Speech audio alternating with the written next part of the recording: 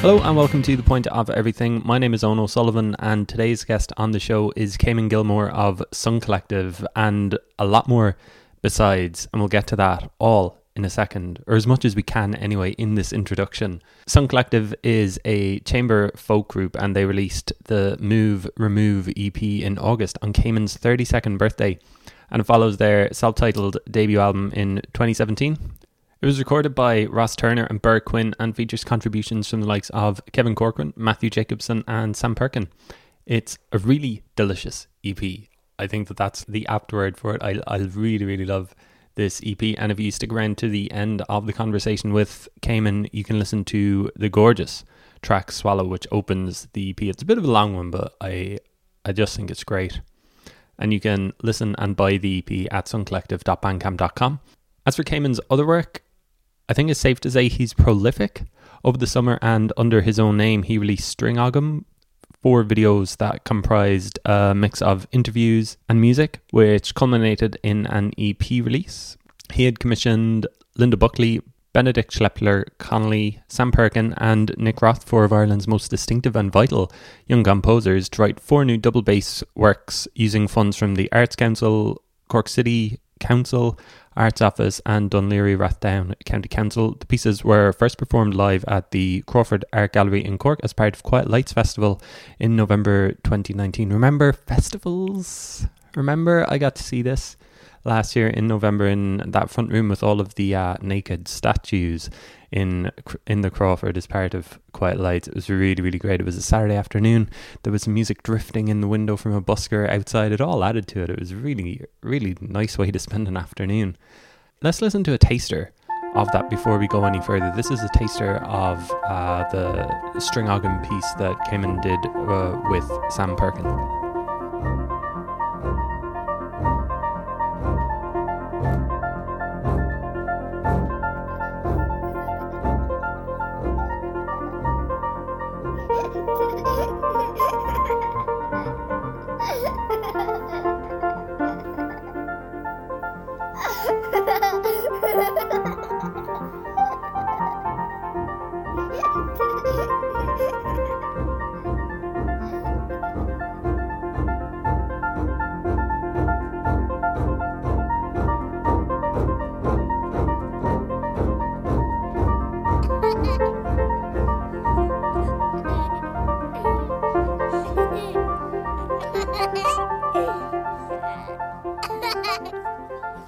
And so for the rest of Caimin's CV, he's worked as bassist and vocalist with Lisa Hannigan for her At Swim album tour and plays regularly with Crash Ensemble, Stargaze, the RTE Concert and Symphony Orchestras and Ulster Orchestra. And before COVID-19, boo, he was scheduled to tour a new project with Damon Albarn.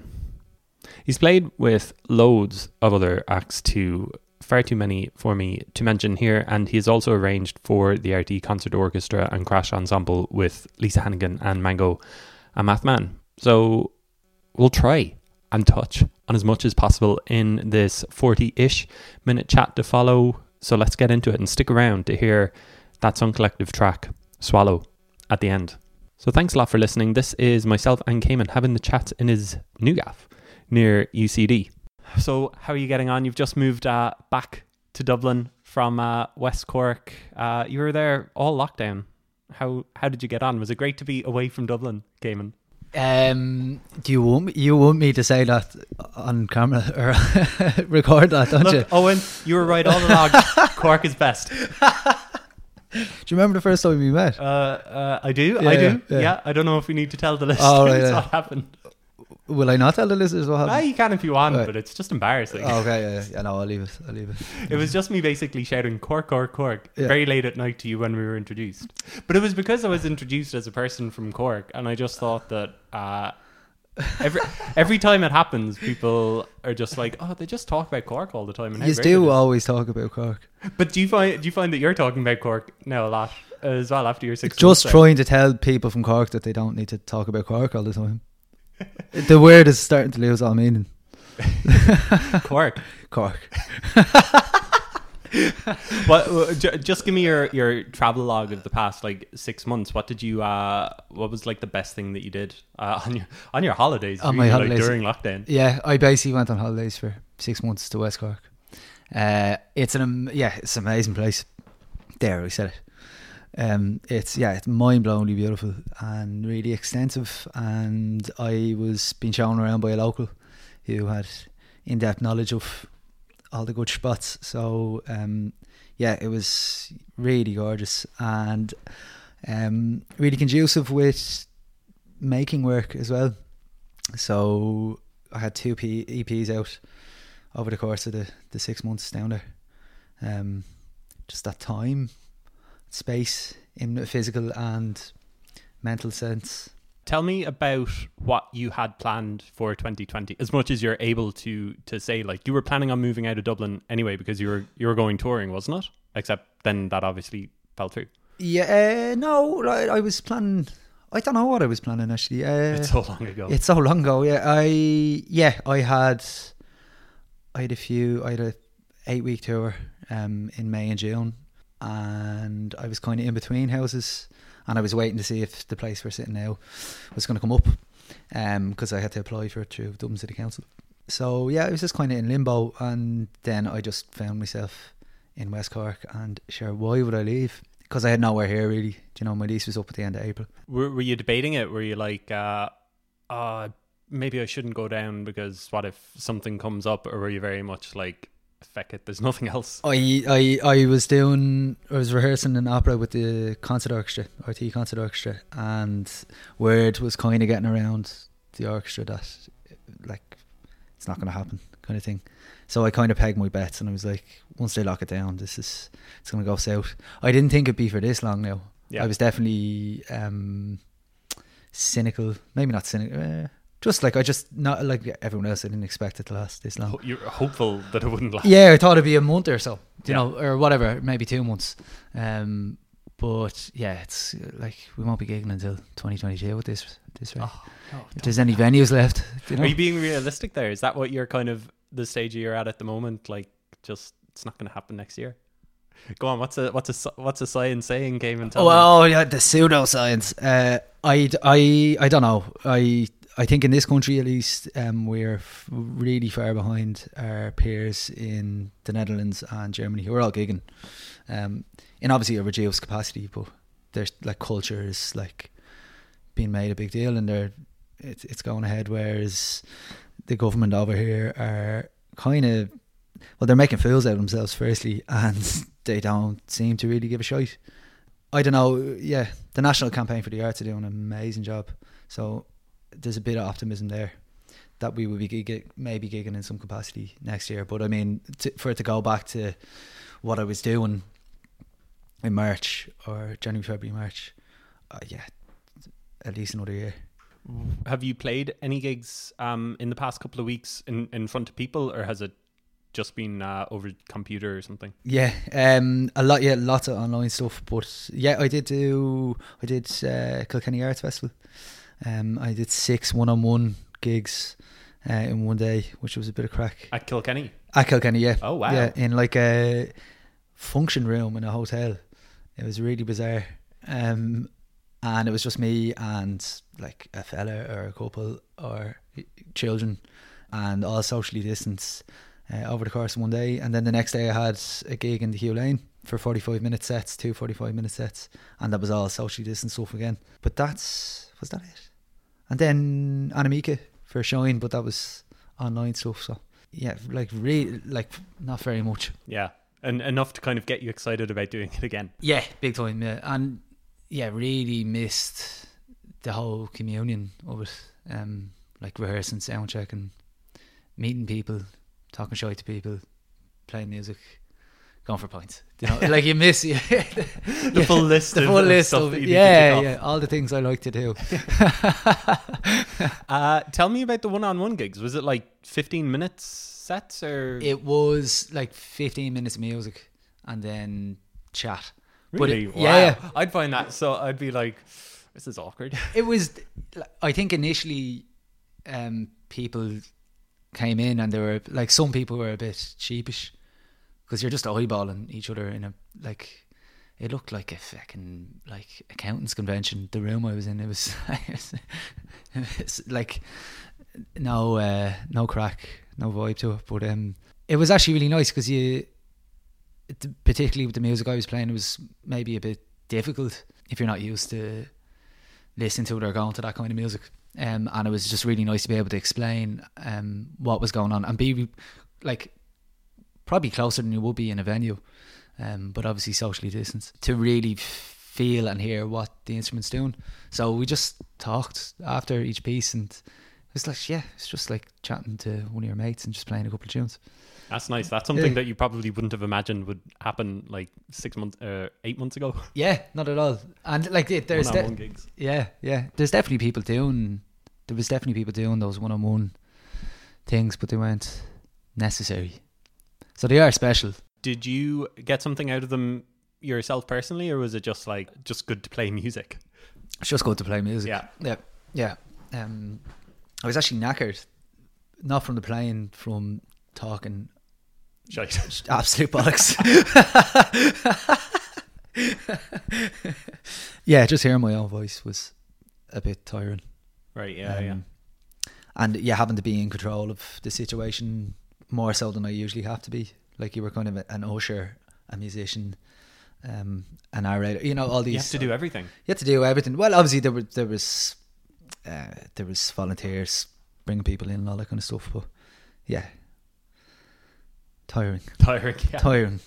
I'm never sure, like, both for the listener whether they want to hear more about lockdown, and for like you as an artist creative, like whether you want to talk about it and think about it. But like when you moved all your instruments down to West Cork, were you like, did you go through what it seems like so many people went through of just like, I'm not feeling creative at all? Or did you find it very easy to shift into that mode of like, you've got the space and you've got the time and the freedom now, let's see what happens? I just jumped in actually. And I felt really creative, luckily enough.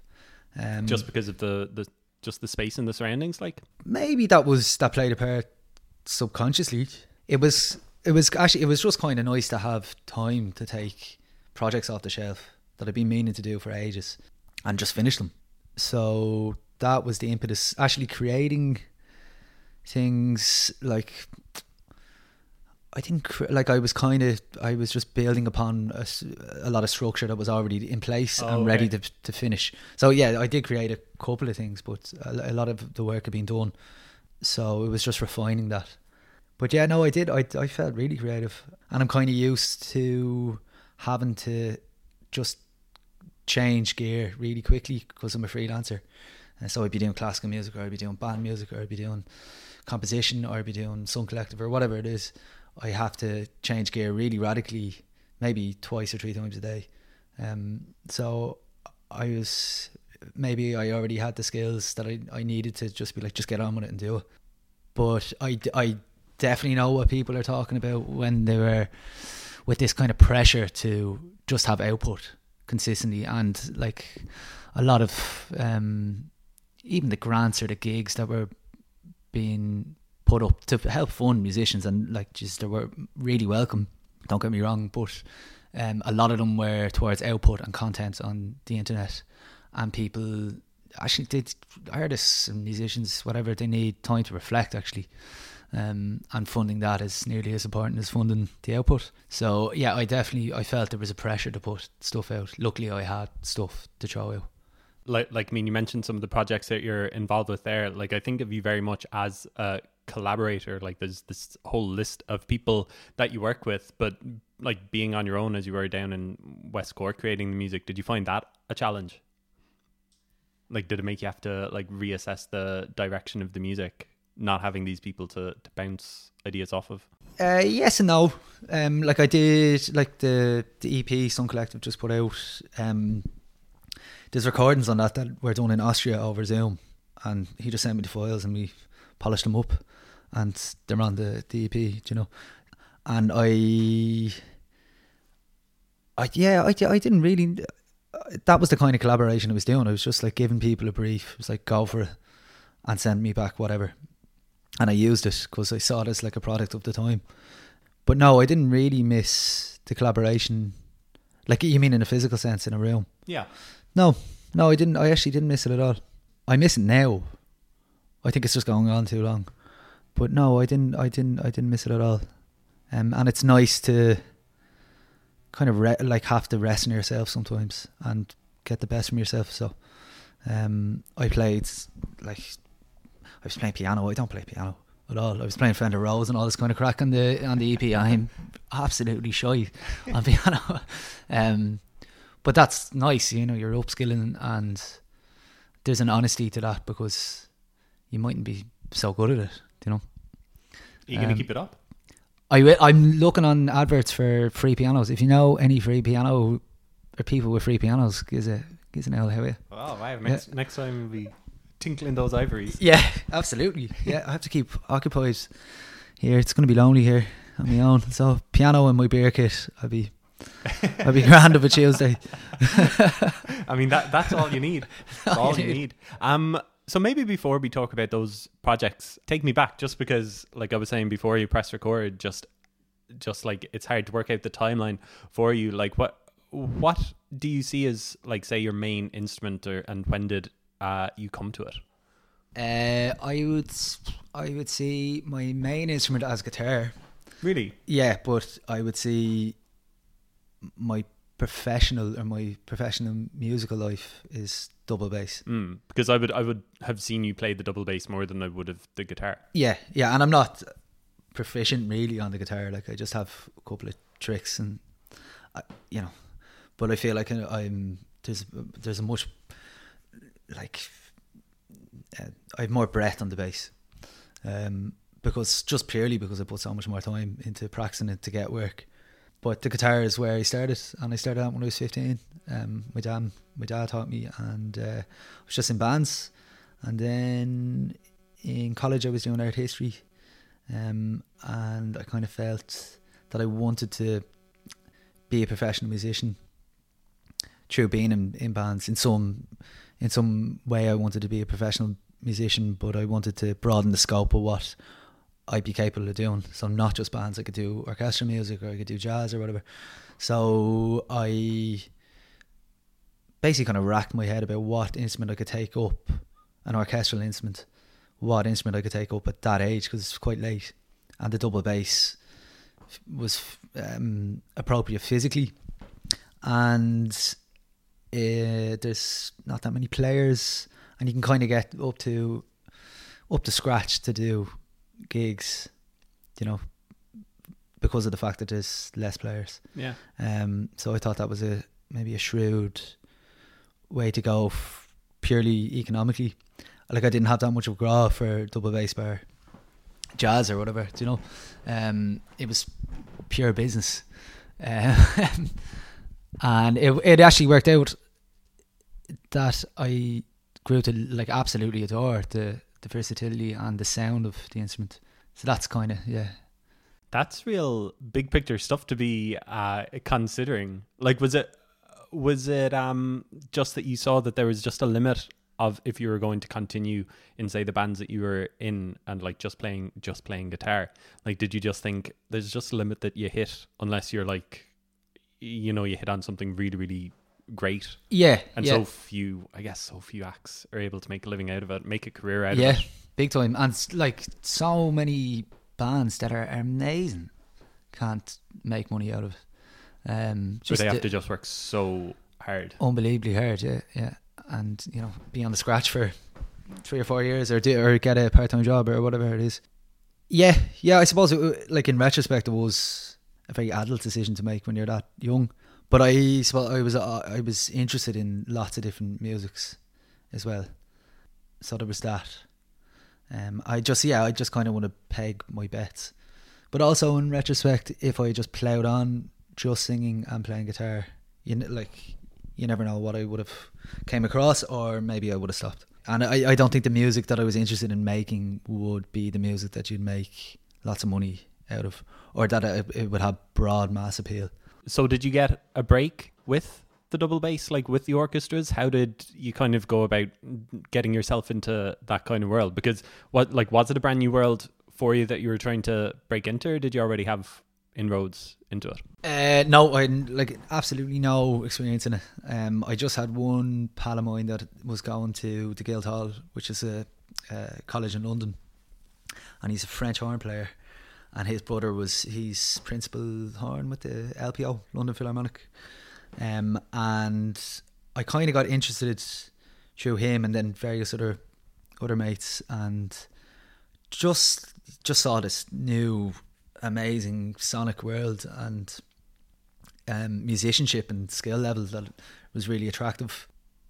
But yeah, like none of my family are musicians or any of that kind of crack. So yeah, I just went for it, and I was like scarlet sight reading. Like I hadn't a clue for years how to. I was crap. Like it was absolute crap. Being surrounded in the orchestras. Yeah. Just out of your depth, sort of thing. Completely out of my really. Depth. Yeah, like absolute deep end. In kind of what ways? Just like I couldn't sight read. I didn't know. Like I found it really hard to sight read. I didn't know. Just kind of like a conduct in orchestra, how to play an orchestra. It's very different from playing in a band or playing in a small ensemble, chamber ensemble. So I didn't know any of that kind of stuff, and you're not really told it when you're that age. People would just assume if you played a double bass, you've been playing it since you were 10 or whatever, and that you've learned the ropes through youth orchestra and all this kind of stuff. It's like I didn't learn any of that, so I didn't know the rules, if that makes sense. Yeah. So yeah, it took about 5 or 6 years to really like lots of work, and through being given opportunities by various musicians who kind of saw something in me that I finally maybe copped on. I don't know if I've copped on yet, but like it's a skill you learn for life. But I was completely out of my depth at the start. Wow. Who were the people, or what were the opportunities that you were given? Well, I went to London for 3.5 years, and right, wow. I went to the Guildhall, and even to be given a place there was charitable, because I could barely like hold the bass. But I think the lad saw something in me, because I just practiced the same 3 pieces for 6 months and was able to pull off something that resembled music. And I had maybe a fever or something that they could see in me, that I'd really work hard.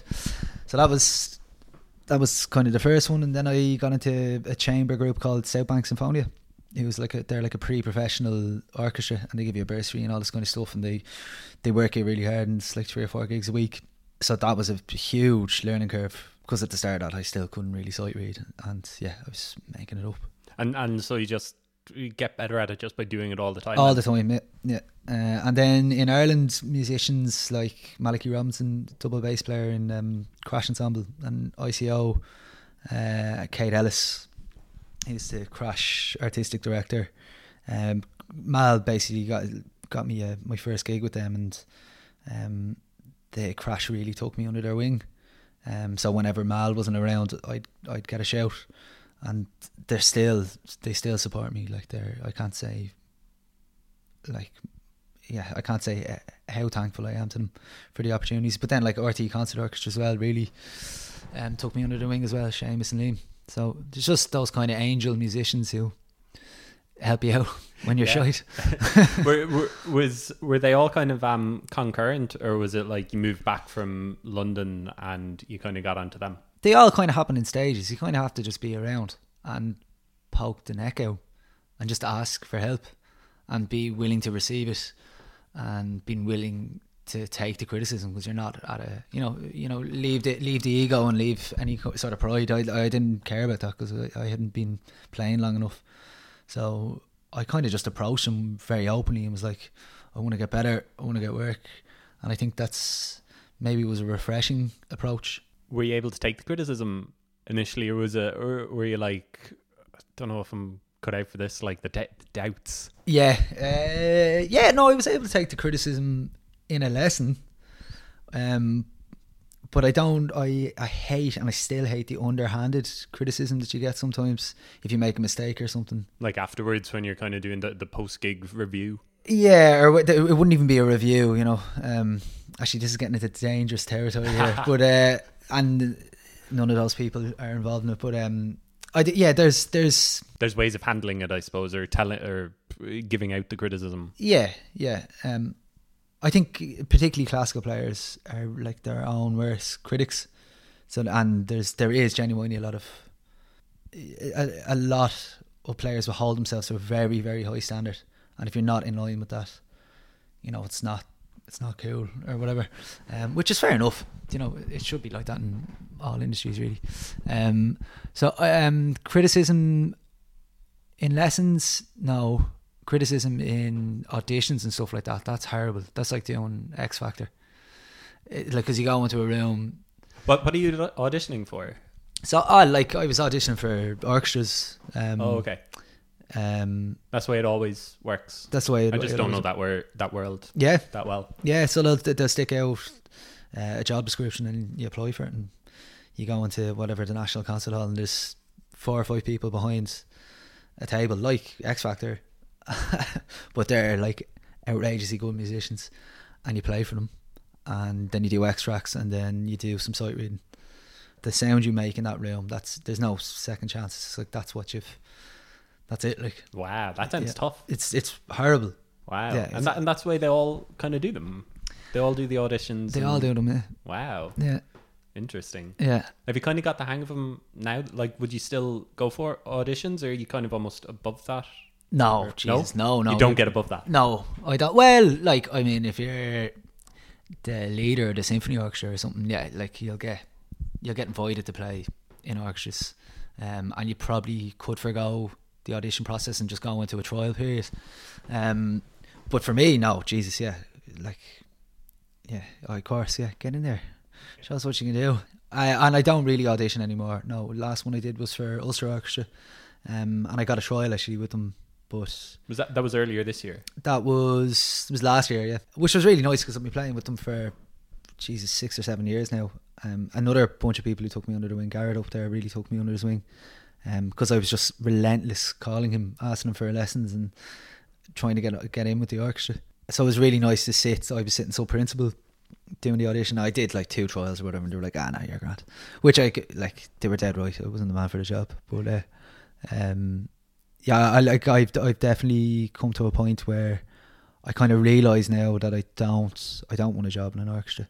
I'm not in absolutely no way interested in sitting in an orchestra for the next couple of years. Really? Oh, I thought you were still a member of the symphony orchestra. No, I'm just a freelancer.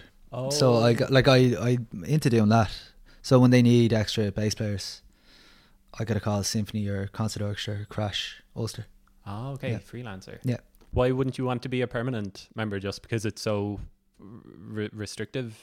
Yeah, pretty much. I'd much rather create things. As much as I love playing an orchestra, it suits me particularly now to be free, fancy free, and making things, and then doing that to subsidise the rest of it, So I'm guessing, like, when you came back from London, you were just exponentially better at the double bass than like beforehand. So was that the case that like other people got onto you, asking to like play on their albums or make music with them, and you just saw that more people were kind of getting onto you, and it was all kind of working out?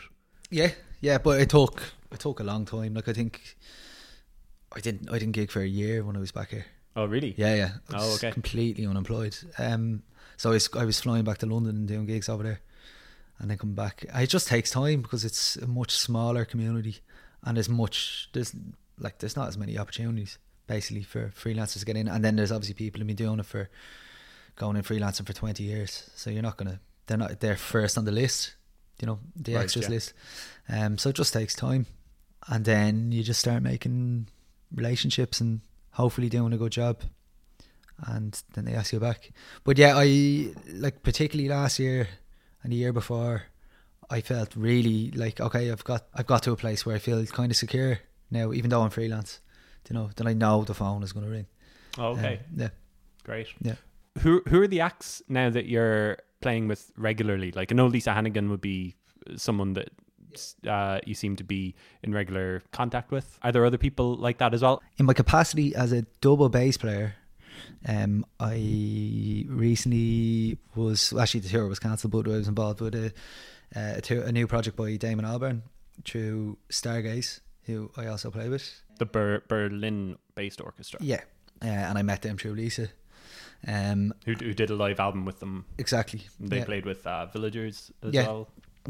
Yeah, a whole load of people. Other Irish acts, Niamh Regan's album's out today. Tell me about making music with Lisa Hannigan. She's amazing. Yeah, she's like one of the nicest people I've ever encountered. So generous, generous of spirit, and then just like an absolute freak with her voice. Is just like some instruments, just always in tune and beautiful. So yeah, that was I was very fortunate and lucky to get to tour her last two albums, and just the crew that she picked as well, and the band, they're all just unbelievable. And I'm still mates with all of them, and still work with like Ross. Recorded the EP. Ross and Cormac, we've done arrangements and stuff for the concert orchestra and all this kind of crack. So yeah, just a really fulfilling musical and personal experience. Great. And how much more are you able to tell me about working with Damon Albarn, or almost working with Damon Albarn? No, he was in his gaff. In his house in Iceland? Yeah, it was in his gaff. Yeah, it was really bizarre. It was surreal. Like, what was the plan? He was doing. He was planning on touring this summer. Yeah, wasn't he? Yeah. And you went over to Iceland and did a rehearsal, or did Yeah. kind of the beginnings of something? Yeah, exactly. Yeah, I think it was the second or third kind of session that he had up in the house. And yeah, we flew over for 4 days and 3 days and did 2 days rehearsals, just improvising basically. And how did the opportunity come about? Was it just like, your name is just out there now and like someone is just going to recommend you? Yeah, we came through Andre de Ritter, who's the conductor, and he's the director of Stargaze. And it wasn't actually really Stargaze. It was kind of it was a few players from Stargaze, and then kind of other like horn players and trombone players from Iceland. So it was kind of a scratch band, we call it in the biz, of people that I didn't know all of them. So yeah, I just got it through Andre, and I think he probably saw that my skill set, kind of that cross genre thing, would have suited the project. So he gave me a ring, and yeah, geez, I jumped at it. Like, I listened to Blair since I was a tiny thing. It's my first album, it was Blair. Oh really? Yeah, You bought? Yeah. Which one? The self-titled one with song 2 and stuff. Oh, okay, yeah. so 96. Jeez, 96, 97. You're a big Blair fan. There we go. I wouldn't be a big Blair. I just know that era. If it was boys and girls, it was like 94. Oh wow. No, this is post Boys and Girls. Yeah. Banger of an album. Were you gutted not to go ahead? Like, Yeah. or do you just get over it and it'll hopefully happen again, I suppose? Yeah. Yeah, it was good. Like, I'd be lying if I said I wasn't. But it did help that everyone else was in the same boat. Like, everyone lost gigs. Like, that was nothing compared to some of the people, some of my pals who lost outrageous amounts of gigs and money, and yeah. But yeah, sure, everyone's in it. So, yeah. But yeah, they rescheduled it for March and April. Only a handful of the gigs. So hopefully we get to do it. I'd be really good at it if that didn't go ahead. Oh man. Yeah, that'd be just shite. Okay. Fingers crossed. So Yeah. 2021. Yeah. And so tell me about when Sun Collective comes into it. Is that kind of your main baby, remain like personal? That's my main personal avenue of expression, I suppose. When did that start? In various guises, since I started playing guitar. Oh, Do you really? know what I mean? So Yeah, it goes back. years, but obviously not under the same name. But Sun Collective, yeah, like it started. Geez, it nearly started like 5 years ago, but didn't do anything. Just talking with some other musicians. Exactly, like, I've got some ideas. Or playing, yeah, and like attempting to record or do gigs or whatever. The first album was sitting on a computer for 2 years. A computer in Australia, because the piano player who was recording it with me moved to Australia, and it got to the point where like there was just nothing happening with it. So he's just like, here, listen, just send me the tracks and I'll remix them here. And then that took me about a year to do, because I was gigging and I hadn't a clue what I was doing. So yeah, they're like just real fallow periods when nothing happened, because I was working and various other bits and bobs. So it kind of feels like it came into its own in 2019 when we did a run of shows in Australia, and that's when it felt like it was actually a thing. It's a band. Yeah, it's a collective kind of thing. But yeah, it felt more formed then, because in February that year we did an Irish tour, and that band is still the band now, whereas that never happened before. There's people coming and going, and which I like. Obviously, it's in the name, but to have people that actually know the tunes. Is it kind of just you in the studio and then them live, or is it very much kind of a collaborative effort now? Yeah, it's mostly me in the studio and then getting various collaborators on. But yeah, for the bulk of it, I'd be playing most things, and then for the live aspect, it's a combination of 5 people. Probably been. When was the last gig with the other lads in the band? We actually did one on Tuesday, because it's the same band as I Have a Tribe. Oh, okay. What are we doing on Tuesday? We Ireland Music Week with I Have a Tribe. Oh, of course. Yeah. Not Sun Collective, but the same band. Yeah. So I had them over here on Monday, and we had the crack. It was lovely, like so rehearsing. Yeah. How did you find recording the stuff for Irish Music Week? Yeah, it was good. Yeah, odd, like 15-minute set, no audience. I guess all artists are kind of getting used to that, just not having an audience but having a camera in their face instead. The no applause at the end of it is really odd. It's kind of eerie. Yeah, it's just like clap, like the cameraman, anyone, just someone fucking clap. It's fucking you got to do it yourself on stage. Yeah. Well done, everybody. Well done, we did it. It's fucking great. Yeah, and it was 9:30 in the morning as well, so which is grand. Like, I don't mind playing at 9:30 in the morning, but for the old singing. It's a bit over the summer. Then you just released a new EP. You released one under your own name, Caimin Gilmore, and one as Sun Collective, did you? Yeah. So tell me about both of them. So the one under my name is a double bass album, and they're basically live takes of 4 commissions that I commissioned off for Irish composers in 2018, 2019. Yeah, that's a crack. I got the COVID-19 response award thing to do it, so it kind of kept me busy during lockdown, editing videos and getting them mixed, and then doing interviews with the composers. And then the Sun Collective EP, it felt right to differentiate them, because the double bass world is really my name, and then Sun Collective is a totally different endeavour. And did you do the Sun Collective stuff? Was it all recorded in Cork, like during the past 6 months, or has it been in various guises over the years coming together? Oh no, actually it was all recorded this year. Oh, okay. It was all recorded in the last couple of months, post lockdown as well. There was one tune finished. But yeah, various places, Cork, and then up here, 3 studios. Got there in the end. Few on the sly recordings. I guess you've got to figure it out now, like each thing separately, or that's what I talk about. Like, it's you've got the orchestral side, you've got the double bass kind of solo stuff side under your own name, and then this other avenue as well with Sun Collective. Yeah. Is it hard to kind of keep them separate? Yeah. Make sure that that sounds too much like Caimin Gilmore. No. It all feeds into each other. It all feeds into each other, but I mean, it gets when I'm actually employed, it gets hard to, like, one or the other always suffers. It's nice to do all 3 of them for variety, otherwise it'd be bored. And like a small bit of arranging and stuff as well. And so what are you up to at the moment?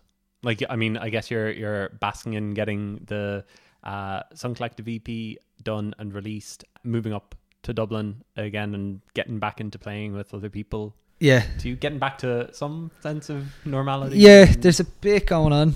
Kind of a gig a week until October, which is amazing.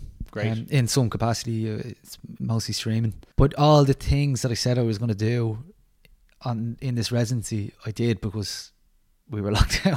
Oh, you've already done it. So I've already done all the bits. But I know I'm definitely scheming, and there's a lot of kind of back and forth recordings going on, and Arts Council applications for different various projects that I probably wouldn't say, because if we don't get them, then they mightn't go ahead. Okay. But do you want to talk about the residency? It's Dublin City Council. It's subsidised living space and studio space for any type of artist, and you get it for a year to complete a number of projects. And I was very fortunate to get it, and I feel very smug. What's the goal from it? What's the goal? Yeah, is it like a specific goal in mind? For me, it was to realise a number of projects, which I've already realised. But because I'm so great. No, because I had time. No, Jesus, I'm not great. Yeah, as I said, there's plenty more things to do. But I suppose the whole point of it is to support artists with time to reflect and to make things, and not really like, it's still, you still have to pay money for it, you know what I mean? But definitely takes the edge off having to pay whatever Dublin rents are now, $2,500 or something ridiculous for, you know, a place to, I don't know, if you're an artist, to paint, you know, or a sculpture, you know, like you have the studio space as well, as your living space, and there's lots of space in general around the house, and just kind of takes the edge off. It's a really good initiative from Dublin City Council to support it, because it's grim out there it's really grim at the moment for anyone who's in the arts trying to pay for things, you know. There ain't no money. Well, listen, best of luck with everything. I don't know, have you got like more releases planned, or just kind of like wait and see? Yeah, I'm ploughing ahead with another Sun Collective one.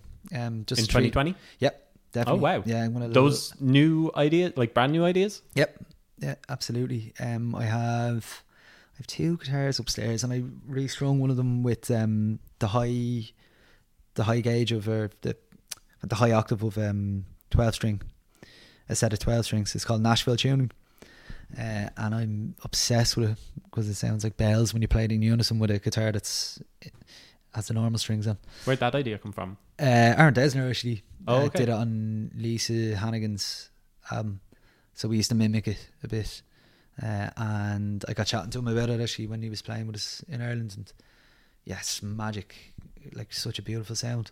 And I kind of need that, like sometimes I've like that thing about being in a rut. I think if you find a new kind of sonic thing that you can play with, it